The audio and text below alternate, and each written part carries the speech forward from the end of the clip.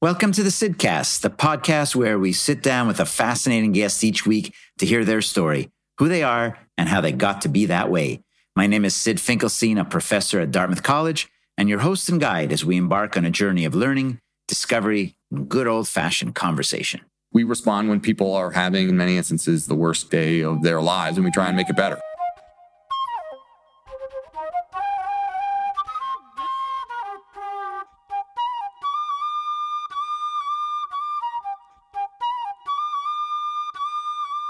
I've always admired entrepreneurs. My wife's father started a refrigeration distribution business for restaurants. He opened one of the first, if not the first, high-end food court and always had a new business idea he was dreaming up. It was almost in his DNA. Some people are just like that, and maybe you know some of them. And it turns out that on the Sidcast, I've had a chance to talk to a bunch of entrepreneurs. Some, like Howard Anderson, built a technology business by the seat of his pants. And then one day, wow, it starts to generate and be worth more than $100 million. Others, like Deb Schindlinger, created restaurants, including the best coffee shop in New Hampshire, Lucky's. Michelle Ollie started the cartoon school. In truth, almost all of us have a bit of the entrepreneur in us, as long as we're open to ideas, to change, and getting better. Some of you may have heard of Carol Dweck. She's the psychology professor at Stanford, has written extensively about the growth mindset. Really great stuff, which in my experience is central to just about everything we do. And not just at work, our lives are so much more interesting when we're willing to try new stuff, no matter what it is. Lately, I've been doing New York Times crossword puzzles online, something I never thought I would do or could do. But it turns out that it's fun and challenging. And even if I don't get them all, it doesn't really matter. It's the process of figuring it out that's energizing. It's just doing something new.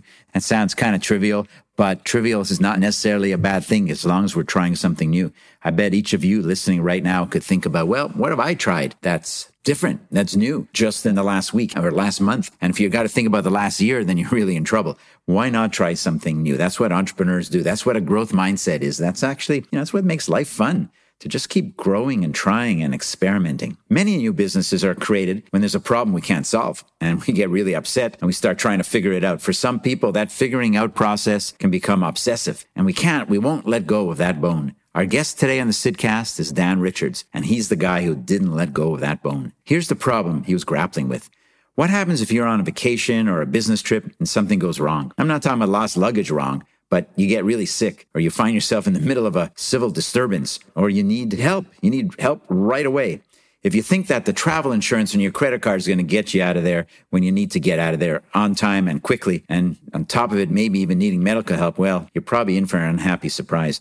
Now, government might help, your government might help, the embassy might help, but they're not really set up to evacuate you or to get you emergency health care. And if there's more than one of you that's in trouble, you're going to have a hard time trying to figure out how to get to the top of that list. Enter Global Rescue, the company Dan Richards started more than 15 years ago. That's what they do, no matter what the situation. They rescue people in any sort of situation, and they've got people around the world to help that happen. Dan's going to take us through that journey from the conception of that idea and not letting go of that bone to trying to convince someone else to care, to building out a business that now has 250 employees, part-time and full-time worldwide. Let's hope, none of us are ever going to need Dan's help, but if you do, he's going to make sure that someone shows up. And that's what Global Rescue is all about. Fantastic story of entrepreneurship and someone who doesn't let go of that bone until he figures out a solution that works. Dan Richards, our guest on the Sidcast.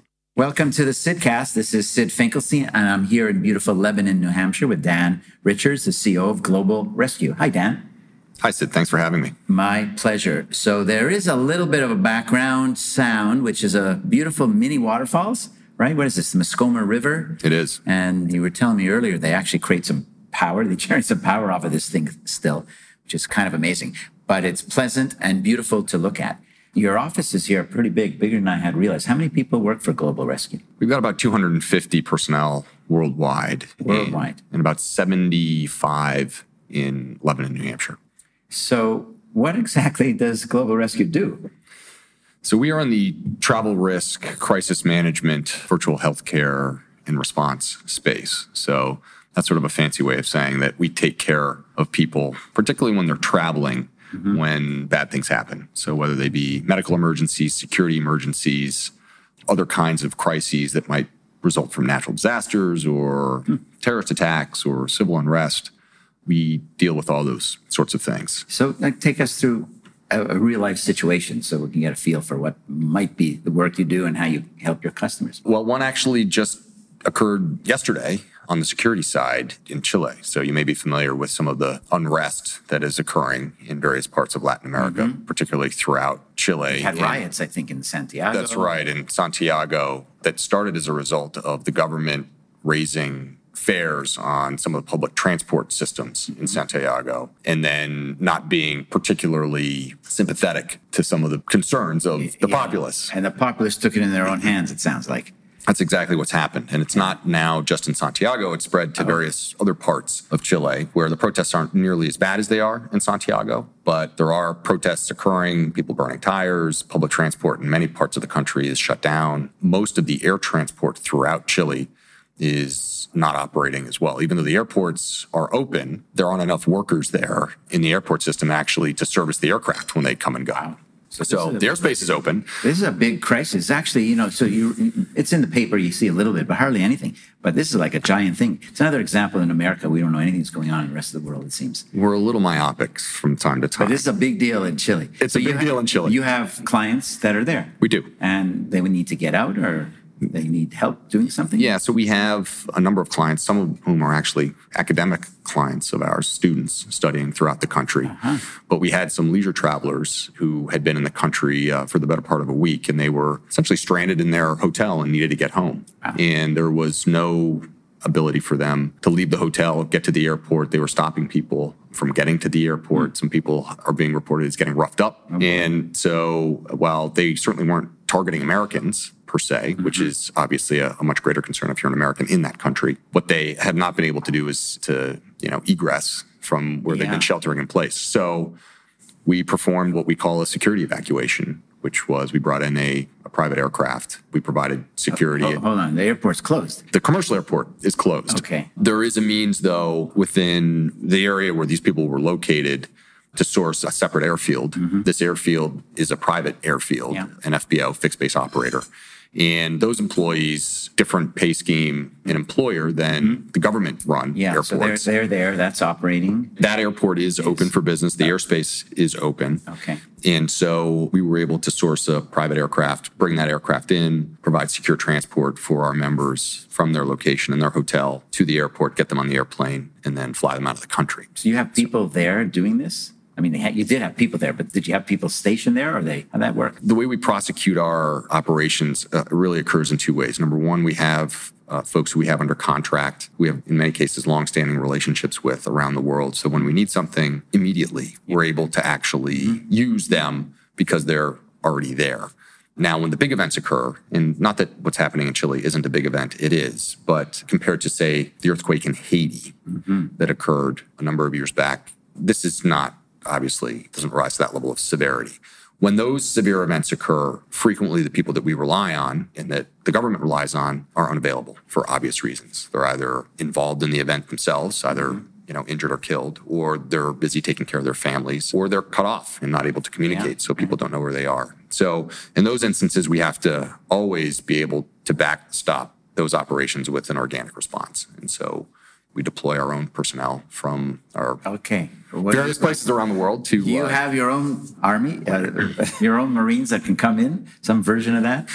We have an operations team that's typically stationed in one of our 5 offices or operation centers around the world, and they can deploy from those locations. And the personnel who we employ on those operations teams really fall into one of 2 categories. They come out of the medical community, so paramedics, nurses, and physicians. And then on the security side, and some of these folks, we call them dual token because they have both medical and security experience, but many of them come out of the military special operations community. So Green Berets, Army Rangers, Navy SEALs, retired Marines, and those types. So that's very cool. So now I understand. It is global and it is rescue.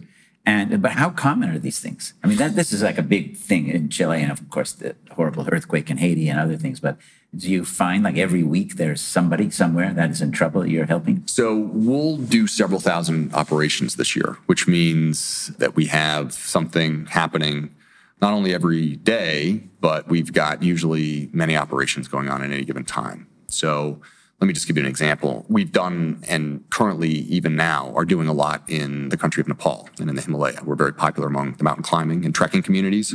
Spring, so April and May, is actually climbing season, for instance, in the Himalaya. And so we do an awful lot of rescues in the Himalaya, and in fact did more than 60 on Mount Everest alone. You may have recalled seeing some of the long lines of people trying to summit Everest during climbing season.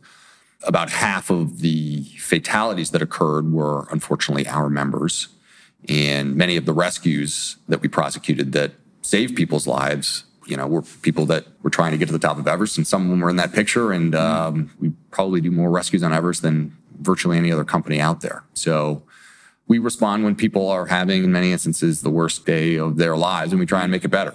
Right. What happens even in Chile, let alone, Mount Everest? But so there are two people together, and one's a member, meaning that they've paid for their service, and the other one is not. What happens to the one that's not? Great question.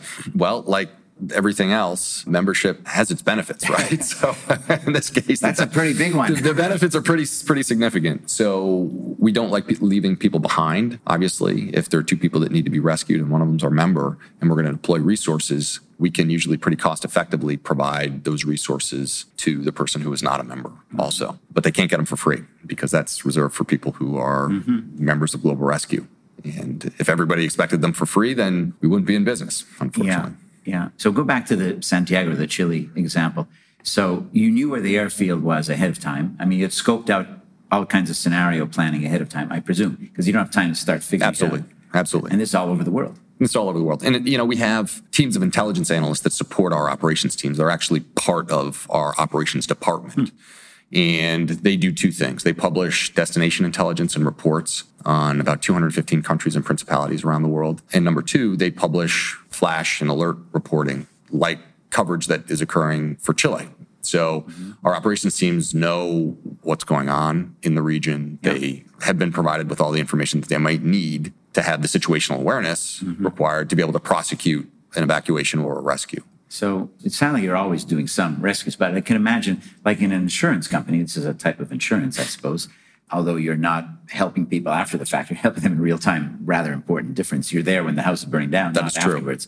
But it is a form, because people pay a monthly or a yearly fee to be a member usually, or a company does for them. Yeah, so we have short-term memberships for individuals and families that start at $119. And many of our members do travel more than once per year. And so they tend to opt for the annual membership. Our individual and family, our consumer business is a little bit different. In fact, it's quite different in many ways than our enterprise and government business. A lot of what we do for enterprises, which are businesses, academic institutions, faith-based organizations, and others, is to provide emergency action planning, training, and a lot of the support systems that enterprises need in order to meet their duty of care that they have to their traveling employees and other stakeholders. And then obviously when things go wrong, we're the ones who are called upon to respond. We work with a number of insurance companies. So while there is an insurance component and certainly relationships that we engage in, we're actually not an insurance company, we're an ops business. So we actually deploy the resources that are needed in the time that they are needed. And then we're not really so concerned about who pays the bill. Sometimes it's the customer. Sometimes it's an insurance company. Sometimes it's a government. It really just depends. Yeah. And so when you say pay the bill, if you're a member, do you pay for the actual cost of getting out of there, or that's part of that membership fee? No, that's all included in the membership fee. So, well, it's very expensive to do what you just described. It can be. It can be. And that's what made me think about insurance, because in insurance, it's a premium model. You get your premiums and you hope that your actuaries are smart enough to do the right pricing so that when bad events happen, you have to pay out. It doesn't take you out of business, but there's some element of that here. Of course there is. And we're not actuaries. We don't employ the actuaries. We let the insurance companies worry about that side of the business. Yeah. So we're mostly just concerned with, can we deliver the critical services when they're needed? Right. And we let the actuaries worry about what that's going to cost. Have you met people you've saved as a company? I'm sure you have. I have. And have you ever gone out with the ops team? I mean, you're the CEO of the company, a fan of the company, but have you actually gone out with them sometimes? So the short answer is not on an active security operation like the one that's happening in Chile. I've been involved with some of the medical evacuations that we've done. For instance, meeting aircraft at the airfield and helping to offload patients and meeting with the families and next of kin for those who are involved. And that is a special and wonderful part of my job.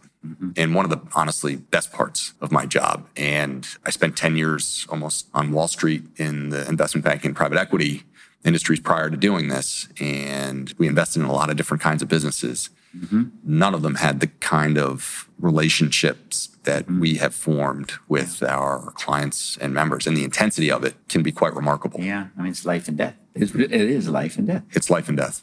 And so what do they say to you? Well, it runs the gamut. In general, they tend to be extraordinarily grateful. But, some of them can be pretty colorful. I'll tell you a story about one of the early rescues we did back in 2006. We'd only been in existence for a few years at that point. But there was an individual who had been hiking the Colca Canyon in the Peruvian Andes. Okay. And the Colca has been described as the world's deepest canyon. And this individual got up in the middle of the night to go to the bathroom and slipped off the trail and fell down into the canyon. Oh. And he fell about 50 feet. And what arrested his fall was a cactus. Oh. And so the good news is you're still alive. The bad news is your life was just saved by a cactus. And so you can imagine what kind of shape he was in immediately after. So we got the phone call he was with a group from a physician on the trip saying, I've got this individual. I don't know how, he provided a preliminary assessment, but I don't know how injured he is. He fell quite a distance. And we got to get him out of here. And so we did a field rescue, which is we break evacuations and the operations that we do really into two components. There's the field rescue component when somebody needs to get to any, civilization care of some kind, a clinic, a hospital, or whatever. And then onward movement, we refer to either as a repatriation or an evacuation. And so he needed a field rescue. And so we prosecuted the field rescue using both a helicopter, which couldn't actually take him where we needed him to go because it was beyond the refueling range of the helicopter. So we had to stop at an airfield, get him off the helicopter, put him on a fixed-wing aircraft, and then get that fixed-wing aircraft. We did get him back to Lima to get him diagnosed and treated. And amazingly, no broken bones, a lot of bruises, and a few hundred cactus spikes that had gone into his skin. And then he was from Texas, and we got him back to Texas, and the whole thing, start to finish, lasted about 30 hours. So when he got back, I'll never forget, he called and asked to speak with me. And I got him on the phone, and we were talking, and I asked him how he's doing. And he said, I'm glad to be alive, and I wouldn't be here were it not for what you and your company did. That was an amazing conversation to have. And then every year for the next dozen years or so, he used to call me on the anniversary of his rescue to thank me and just remind me that what I'm doing is important and that I need to keep doing it. That's got to feel really fulfilling for you and your whole team here. As the CEO, I get a lot of the credit, and really that credit belongs with the men and women at Global Rescue who are actually prosecuting the rescues and in some cases putting their lives on the line on behalf of our members and our clients. So this guy turned out okay once they dealt with the couple of hundred cactus holes in him. Well, it was funny. He, the next year, so we had that conversation shortly after he was rescued. And then the next year he called me and we spoke. And we actually ended up getting I got an opportunity to meet him in person in New York City when he was traveling there. I think it was 2 years after his rescue. But that following year, he said, it was a good 3 or 4 months after the rescue. He was still finding cactus spikes that were slowly working their way out of his skin. And he'd be sitting in a meeting and he'd feel a prick, in his pant leg. And lo and behold, there'd be another little cactus spine that was working its way out of his body. The force of the fall, they're right through him, really. That's exactly right. Oh, my God. Ooh, that's not a good visual, but worse for him because he dealt with it. But look at the gratitude that he showed. We often talk about gratitude in life and everyday life and how, of course, people appreciate when they're appreciated. But when you share that gratitude with others, you yourself get so much from that. Absolutely. Are you involved in any cybersecurity activities, or that's not a physical thing? That's I don't know what that is. It's a mental thing. It's not physical. Well, we are because, we're citizens of the world and our members travel to these places where there are cyber threats. And travelers, unfortunately, are remarkably vulnerable to those kinds of activities. And so there are certain countries around the world that are involved in institutionalized, essentially, cyber penetration activities for anybody that crosses their borders. And we warn our members of the countries that are engaged in those sorts of behaviors. And we try and help them protect themselves and give them advice so that they're not victims in potentially compromising information that could be sensitive to them. So we are involved to some degree, but we're not in the cybersecurity business per se ourselves. We're not going to come into your home or office and tell you how to harden your networks. We will try and advise you, though, on if you're a traveler or you're bringing information across borders, some of the things that you should be thinking about and some of the measures that you should take to try and protect yourself and potentially your business. Right. So why did you start the company in the first place?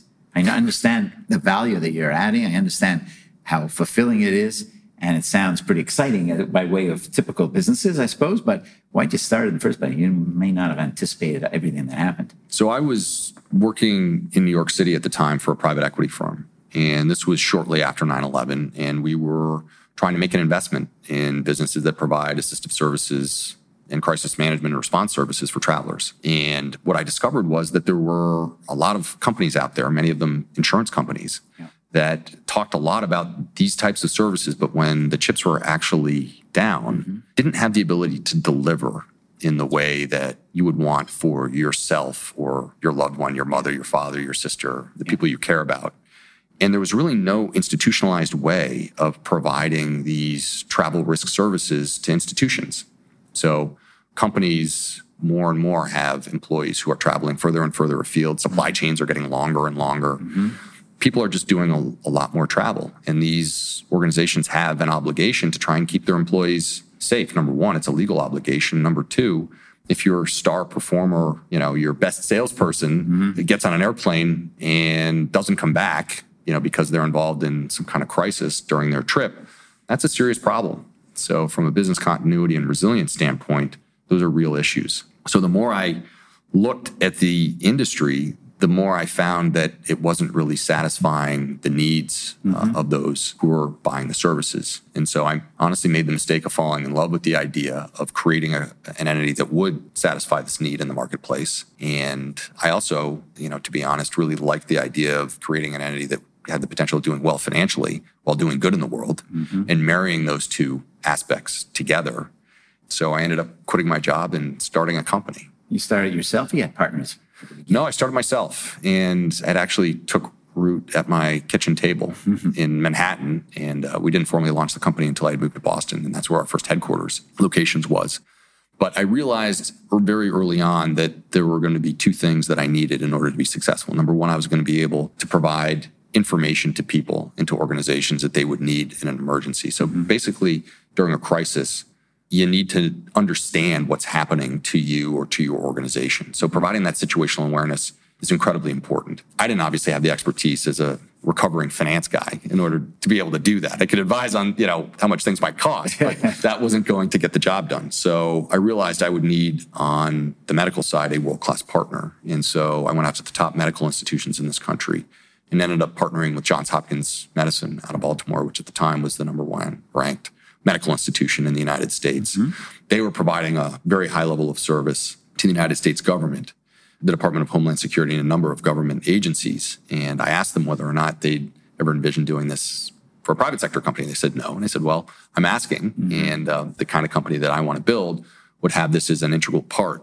This consultative and advisory component is an integral part to the services that we deliver.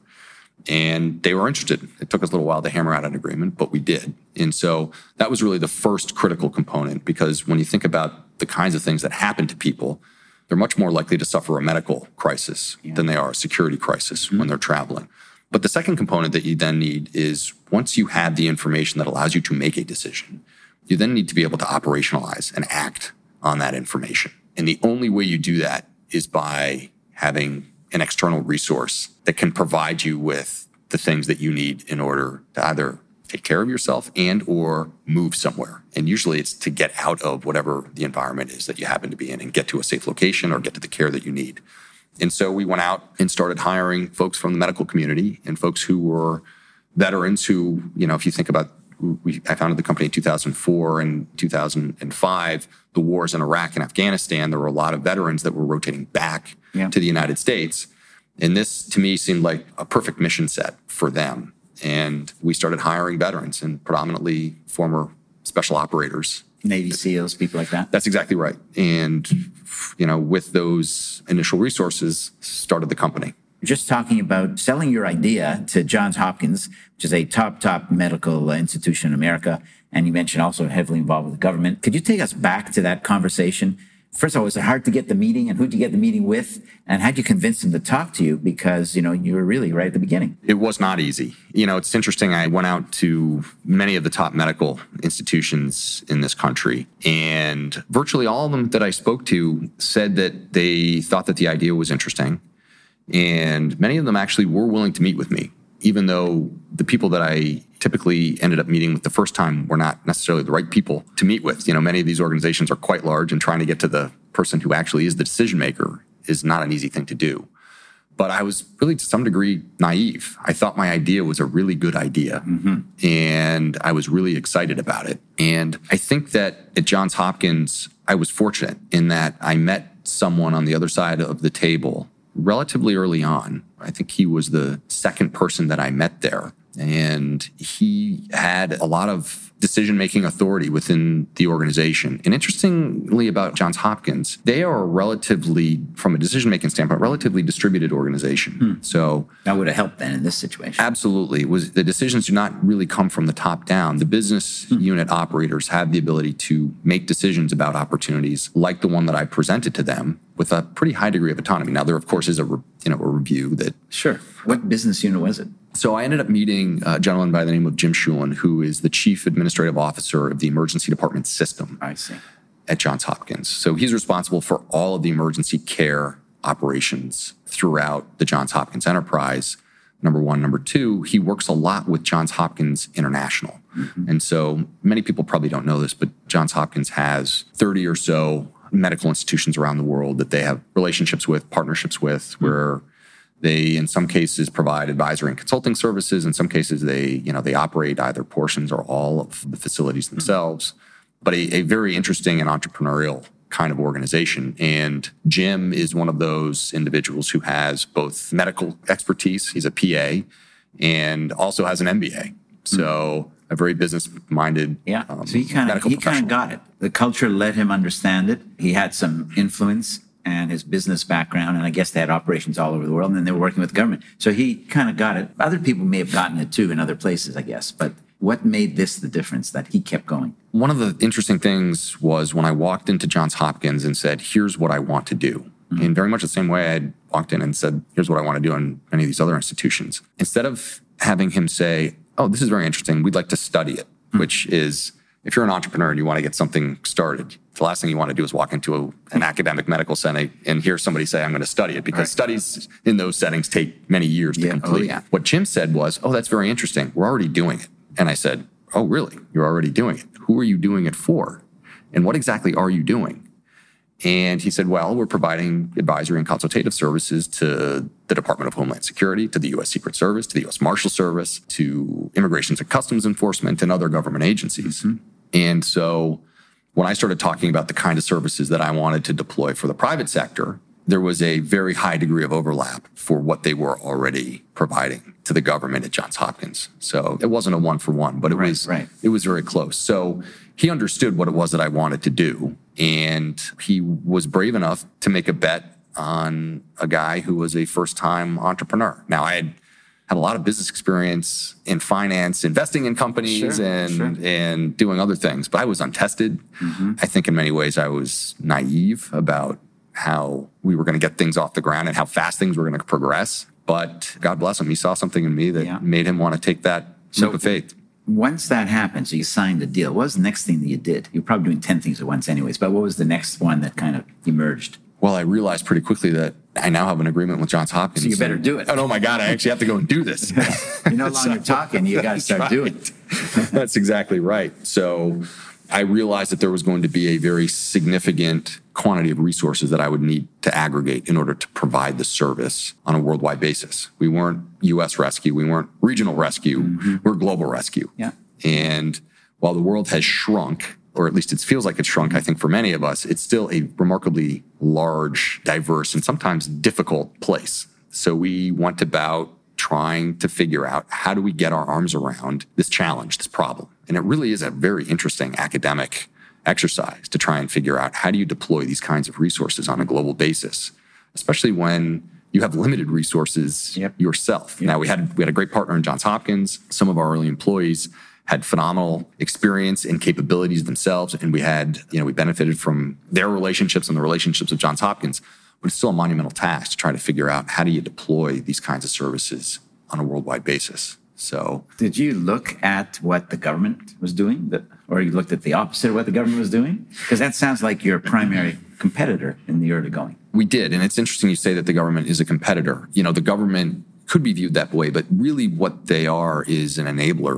We viewed them as an enabler for our early membership base, because many of the folks that we first started selling our services to, even though we have a lot of international clients today, they're American citizens. So why would they need a service like Global Rescue if they're American citizens? Don't the American consular and embassy services that are in these various regions take care of Americans the way that we would be at Global Rescue? And the answer to that question is they don't. And so in certain circumstances, there are certainly essential services that they provide to American citizens and, that other foreign governments provide to their citizens. But the reality is that most Americans and most travelers, they get in a motor vehicle accident, they get food poisoning, they come down with some kind of cardiac or other kind of serious medical issue. The embassies are really not set up to take care of those individuals the way that you would want someone who you care about taken care of. They're not going to deploy medical teams to oversee their care. They're not going to review the medical records that the individual generates in a care facility. They're not necessarily going to deploy and don't have the ability to deploy field rescue resources. Yeah. There's just a lot of things that they can't do. When you look at, for instance, just going back to the Haiti earthquake example, you had tens of thousands of Americans in Haiti at the time, and many of them sought refuge at the U.S. Embassy. Well, the U.S. Embassy is not set up as a refuge point for tens of thousands of people. It's just not. The same thing is true. One of the early and large security evacuations we did was in 2006 during the Israeli-Hezbollah conflict. And our embassy in Beirut, there were almost 50,000 Americans actually in the country of Lebanon when that conflict began. Many of them sought refuge at the U.S. Embassy in Beirut. And you can't harbor thousands and thousands of people in a facility that's really designed for hundreds. What you're saying is exactly right. It's just sometimes people make the assumption, and I guess I may have made the same assumption, that, well, if something really bad happens, they're going to try to do something. It doesn't mean they're going to be efficient. That doesn't mean they're going to be quick. There's a lot of people, but they're not set up for that. I mean, they'll do what they can do, but this is so much more targeted and kind of personal. It's like your personal team available. And so you're not one of 50,000 people. That's exactly right.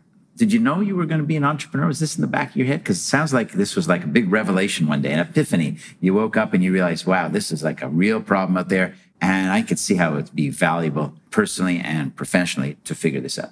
I'm the son of an entrepreneur. So my father was a real estate entrepreneur. And I always admired his entrepreneurial achievements and his journey, because I remember growing up at the end of a dirt road in rural Vermont, and we didn't have much.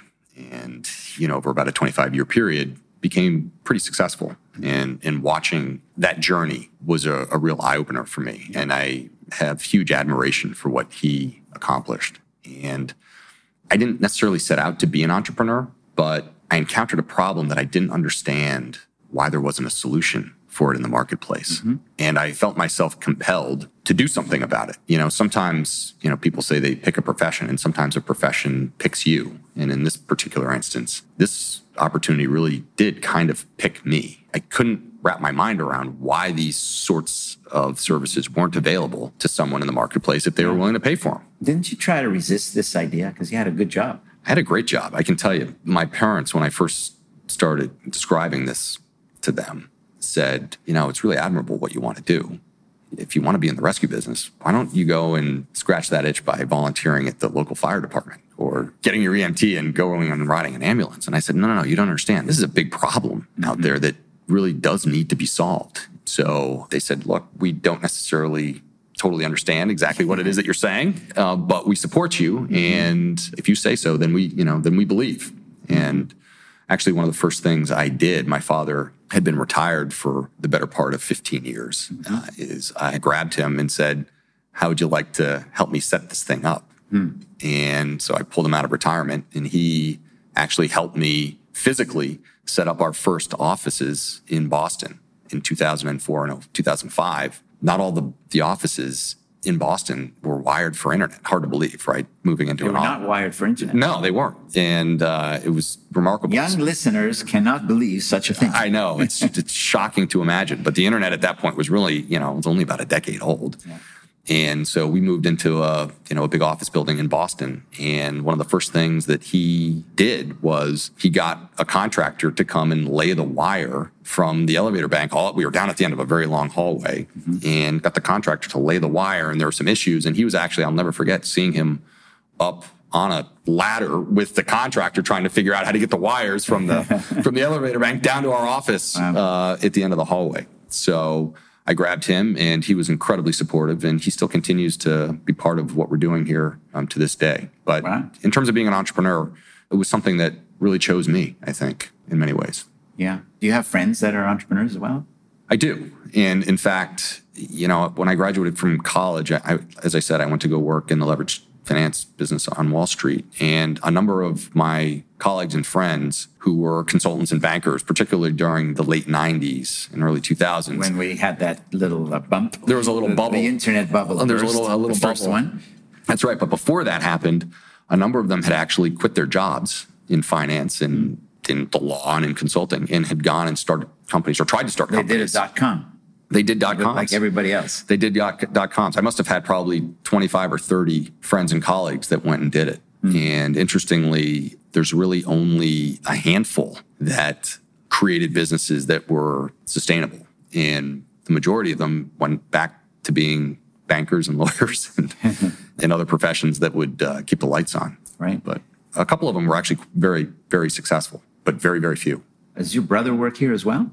No, my brother was actually a year behind me in business school at Tuck, but he is a partner in a private equity fund in San Francisco. Was he ever part of this, or no? He was not. He's been involved as my informal advisor and confidant, and he one of my biggest certainly cheerleaders, and also a shoulder to cry on when things sometimes get tough. How long did it take to be profitable? So you started in 2004. Founded the company in 2004, really launched in 2005. Do you remember your first customer, first client? I do remember my first clients. There's sort of a funny story about that as well. There was you work so incredibly hard to try and find someone who believes in you enough to give you their money for your product or service. And those first few years, if I had known that they were going to be as tough as they really ended up being, I might not have done it. Yeah. And that's part of the beauty of being sort of somewhat young. I was 31 when I started the company, and somewhat naive. And that sort of ended up carrying me through. But I'll never forget, I was at the gym in Boston, and I was changing. And I was completely naked standing in front of my locker, changing my clothes. And there were two guys walking through the center aisle. And I heard one guy say to the other guy, I just booked my trip to go. I forget where he was going, somewhere in Africa. And the guy walking with him said, "Oh, have you gotten your Global Rescue membership yet?" And these were two guys. I looked at them, and I was standing there with no clothes on.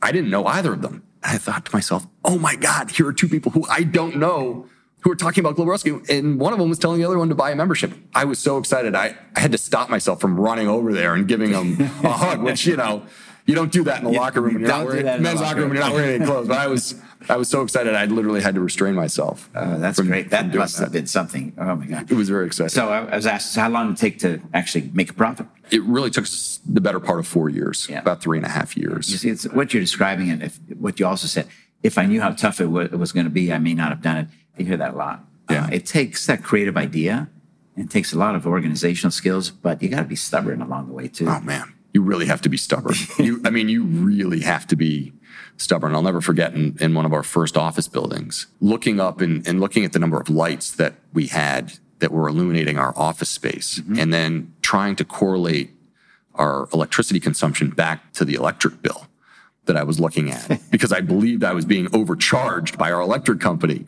And thinking to myself, we don't need all these lights. These lights are expensive. But these are the kinds of things that, you literally do almost anything to try and get to profitability and to be successful. It's right. remarkable. Your company's been involved with some really, really challenging, difficult instances. And I wonder if you could share a little bit more. You mentioned briefly earlier about Mount Everest and the spike in the number of people that died in 2019. It was in the climbing season then. It was April, May timeframe.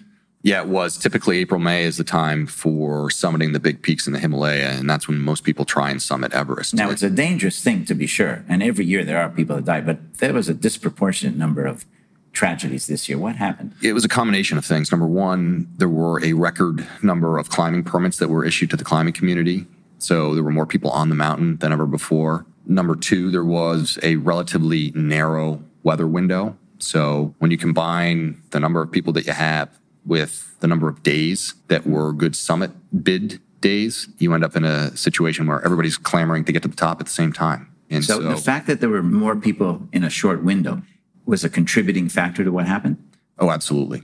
Yep. How so? Well, it's kind of like trying to put too many cars down a single lane road. Mm-hmm. And that's effectively what you have. Mm-hmm. If you've seen some of the pictures near the summit, everybody's roped in. There are a limited number of ropes, and everybody needs to go up and down on the same ropes. So you literally had people waiting sometimes for many, many hours up in the death zone. So the death zone is when the air quality is pretty bad? Is that? Well, it's not that the quality is bad. There's just not enough of it. There's not enough oxygen in the air, and your body starts to deteriorate. And ultimately, your cells start to die because they are being very slowly starved of oxygen. So who allowed so many people to be there? I mean, that sounds like that was a gigantic mistake. Well, you could certainly argue that it was. The bigger problem was that there was a lack of coordination for the logistics of those who were summiting. So could the mountain accommodate that number of people? It absolutely could, but not with that concentration in that short time frame. Yeah. So if there was better coordination and they had been spaced out a little bit better,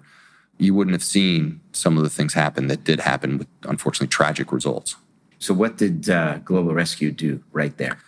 Well, over that period, we prosecuted about 65 rescues just from Everest. 65 people? 65 people. Wow. That we evacuated and rescued from Mount Everest, from all over the mountain, from base camp on up. And it was a very active season for us. And, look, we exist to serve and to ultimately save the lives of our members. But there are environments where helicopters can't fly. So, for instance, on Mount Everest, it's very difficult to do any kind of rescue at all above Camp 2.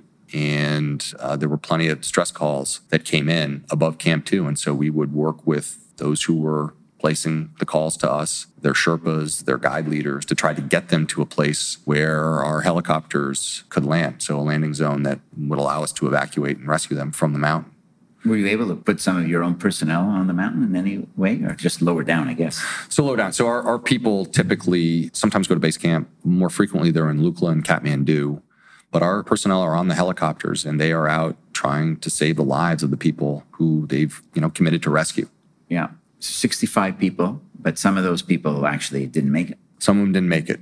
Yeah, that's correct. So part of our business is transporting mortal remains. So we call them MRTs, mortal remains transports. So for those who don't make it, we're pledged to bring the remains home to their next of kin and their grieving family members. That must be hard when you're doing that. It's the worst part of our job when we have to communicate to a family member that, their loved one is not going to make it or not coming home. Right. You've also been involved in a lot of different terrorist and dangerous events, and thinking back to the siege of the hotel, or maybe the hotels in Mumbai in 2008 or so. What happened there? We had a number of members who were at various locations in Mumbai, some of whom were in the Taj Hotel. And we actually, while the attacks were ongoing at that location, we received a number of phone calls from our members who were trapped in their rooms. We had a collection of members who had taken refuge actually in the basement of the hotel and had called us from there, all of them desperate to get out. Of course, we were not able to deploy our personnel to the hotel because the police and military had cordoned off the entire area. And, there were there's active fighting occurring between the terrorists and the military and police. But they were seeking our guidance. What do I do? So what did you tell them? Well, let's say someone was in the room, because that's something everyone can imagine. Everyone travels to some extent. You're in a hotel and some terrible thing is happening. And I think the terrorists were shooting through doors or trying to... They were. What did you tell them to do? So for those that were in their hotel rooms, we provided advice regarding how you harden the door, prevent it from being opened. Part of the facility was on fire, as you will recall. And, people were inhaling smoke and having respiratory issues. And so how do you prevent the smoke and other things from getting into your room, or at least give yourself more time? Yeah. And so we were advising people about wetting towels and putting them down at the base of the door frames. We were also taking the information about who they were and where they were and transmitting that information to authorities. So, and sometimes to next of kin. So at a minimum, we were having the opportunity to provide proof of life to their loved ones, which obviously they cared very deeply about. Those would be calls coming into your operations center here or somewhere. Well, actually right there probably, I assume would be automatically in your operations in Pakistan. So yes, so the closest operations centers to India are in Pakistan. It wasn't that facility though that fielded the call. I believe it was our operations center in Boston that probably received that phone call. But that would be maybe multiple phone calls because there's... Yeah, I'm just talking about the first phone call to come in. First phone call. So what actually happens internally when this happens? I mean, everyone's on alert. You need all hands on deck because this is a crisis.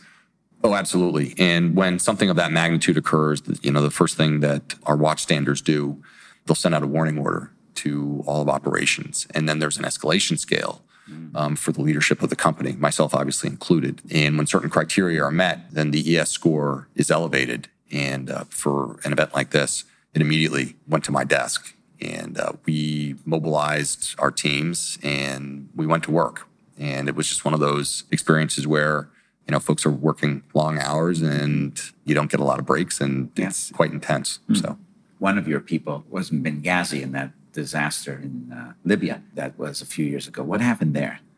And how was Global Rescue involved? Well, we actually, as a company, we weren't involved, but an individual who worked for us, a former Navy SEAL by the name of Glenn Dougherty, was a member of the response team that deployed in the wake of, or actually while the terror attacks were ongoing.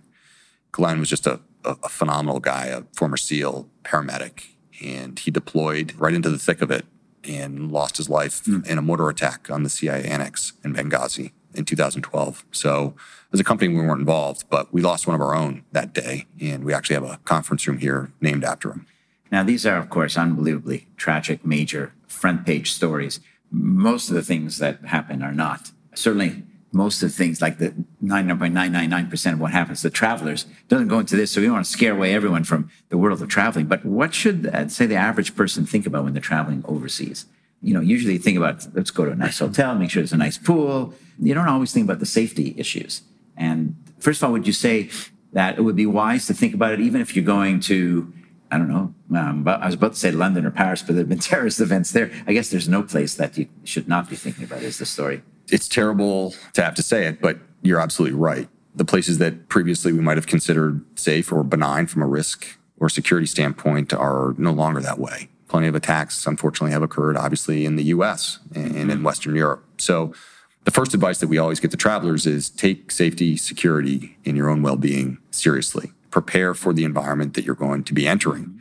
The likelihood that you're involved in a terrorist attack or something of that nature, natural disaster, for instance, is extraordinarily low, but it's not zero. Yeah. Prepare for the things that you're likely to encounter. What are some tips you can share on that preparation? I mean, it depends on where you're going, of course, but are there some kind of common tips that you think about? Well, one of the biggest challenges that people have when there is a systemic or major event is communication. And having the ability to communicate, we all take for granted. We've all got cell phones in our pockets, right? It's instant communication all the time, probably more than we would even want. The reality is in these sorts of situations, the quantity of communication through the towers overloads the system. So you look at what happened, for instance, in the wake of 9/11. People had to resort to using landlines to communicate with their loved ones.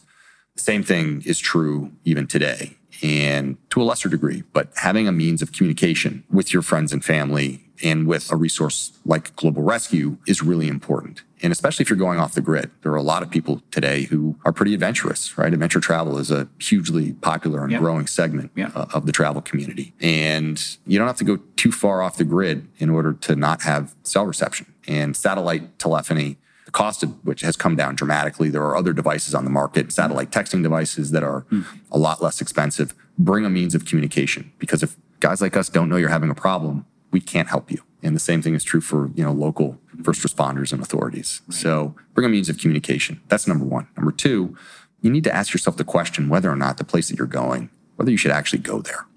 I think that sometimes is a question that people just don't consider and they don't ask themselves. And, are you physically able and up to whatever it is that you are planning on doing? number one. Number two, does it make sense from a geopolitical standpoint with respect to what's going on in the country you're thinking about visiting? From a health standpoint, we obviously had a very significant health issue in the Southern Hemisphere, predominantly parts of the Caribbean and Latin America with respect to Zika, for instance, that prevented a lot of pregnant women or people who wanted to become pregnant from going to those locations. Those are questions to ask. Right. And there's, 8 or 10 things that the prepared traveler should do in questions that he or she should ask before you get on the airplane to go. Do you have some ideas or tips on your website as well that people could look at? We absolutely do. We'll get that information in the show notes. On Zika, is it still a problem? Oh, it absolutely is. You don't hear about it as much in the media, but Zika has not been eradicated. There are parts of the world that are still affected by Zika, and there are still infants who are being born with microcephaly, which is a shrunken head in cranial circumference as a result of the infection, and it's a horrible disease. So it's a problem even in the Caribbean now? Less so in the Caribbean. It's actually more in South America than it is in the Caribbean. And it does, come and go seasonally, but there have been huge efforts to try and eradicate it. It's certainly reduced the incidence, particularly in the Caribbean, but in other places that are, terribly affected, like Brazil. Right. Putting on your advice cap, I'd like to ask guests of the Sidcast to project yourself back to when you were 21 years old. And if you can kind of just sit down next to the 21-year-old Dan and you were thinking, what bit of advice would I give him, given everything you know today that maybe the 21-year-old Dan didn't quite understand? What would you advise yourself back in time? Wow, I was 21.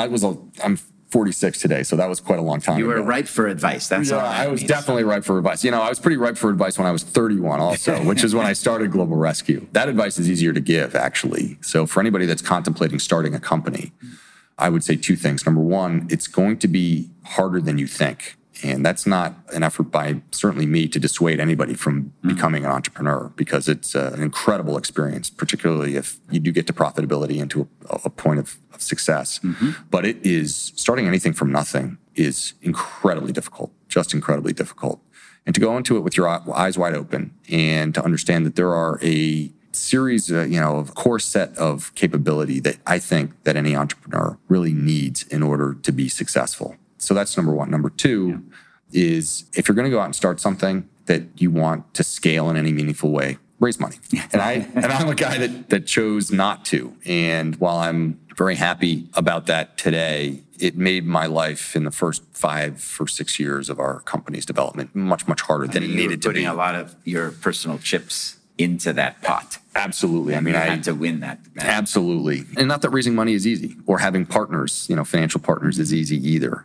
And there are plenty of pitfalls for taking that approach. But the likelihood of success is higher because you extend your runway. You have the more capital you have in the bank. You have more time. You have more time. And sometimes some smart people come with that money. That's exactly right. There can be a lot of benefits. Right. Last question. So you're married, right, Dan? I am. How did you meet Mrs. Richards?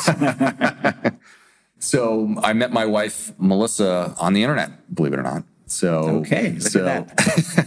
You can get very, very common. You get pretty much whatever you want on the internet, and that's where I found my wife. So Melissa also has a Dartmouth connection. She went to Dartmouth undergrad, class of 2000, and we had lots and lots of friends in common. We're both living in Boston. In fact, we were living about a mile from each other, but had never met each other. And we've actually gone back and tried to trace, where we were at various times. You may have been at the same place. And we actually think that we may have been at some of the same social events and parties, actually, but had never just been introduced. And so back in 2009, I was on Match.com, and so was she. I was actually the first person to message her on the platform, and we went out on a date, and within 9 months, we were married. Within 9 months, you actually got married. So you knew you were getting married pretty quick. Yeah, we knew. This is love at first sight type of story. Actually, no, I exaggerate. So we met in July of 2009, and we were married in October of 2010. So it was actually like 16 months. Yeah. So we were engaged within 9 months is really what I meant to say. Got it. Well, that sounds like a great story. Dan Richards, CEO, founder of Global Rescue. Thanks so much. We'll have some of the links to your stuff and your organization on the show notes as well. Great to have you with us, Dan. Thanks so much for having me. Thanks for listening to the Sidcast. I am so appreciative that you've chosen to listen to this episode, and I'd love to hear from you. If you have any questions, suggestions for guests, or any suggestions at all, please contact me via our website, www.thesidcast.com, or email me directly, sidfinkelstein@gmail.com. If you like what you heard, I hope you'll tune in to another one of our episodes, and please give us a 5-star review and share with others who you think would enjoy and benefit from the show as well. The Sidcast is produced by the Podcast Laundry production company and always recorded live and in person with our guest of the week.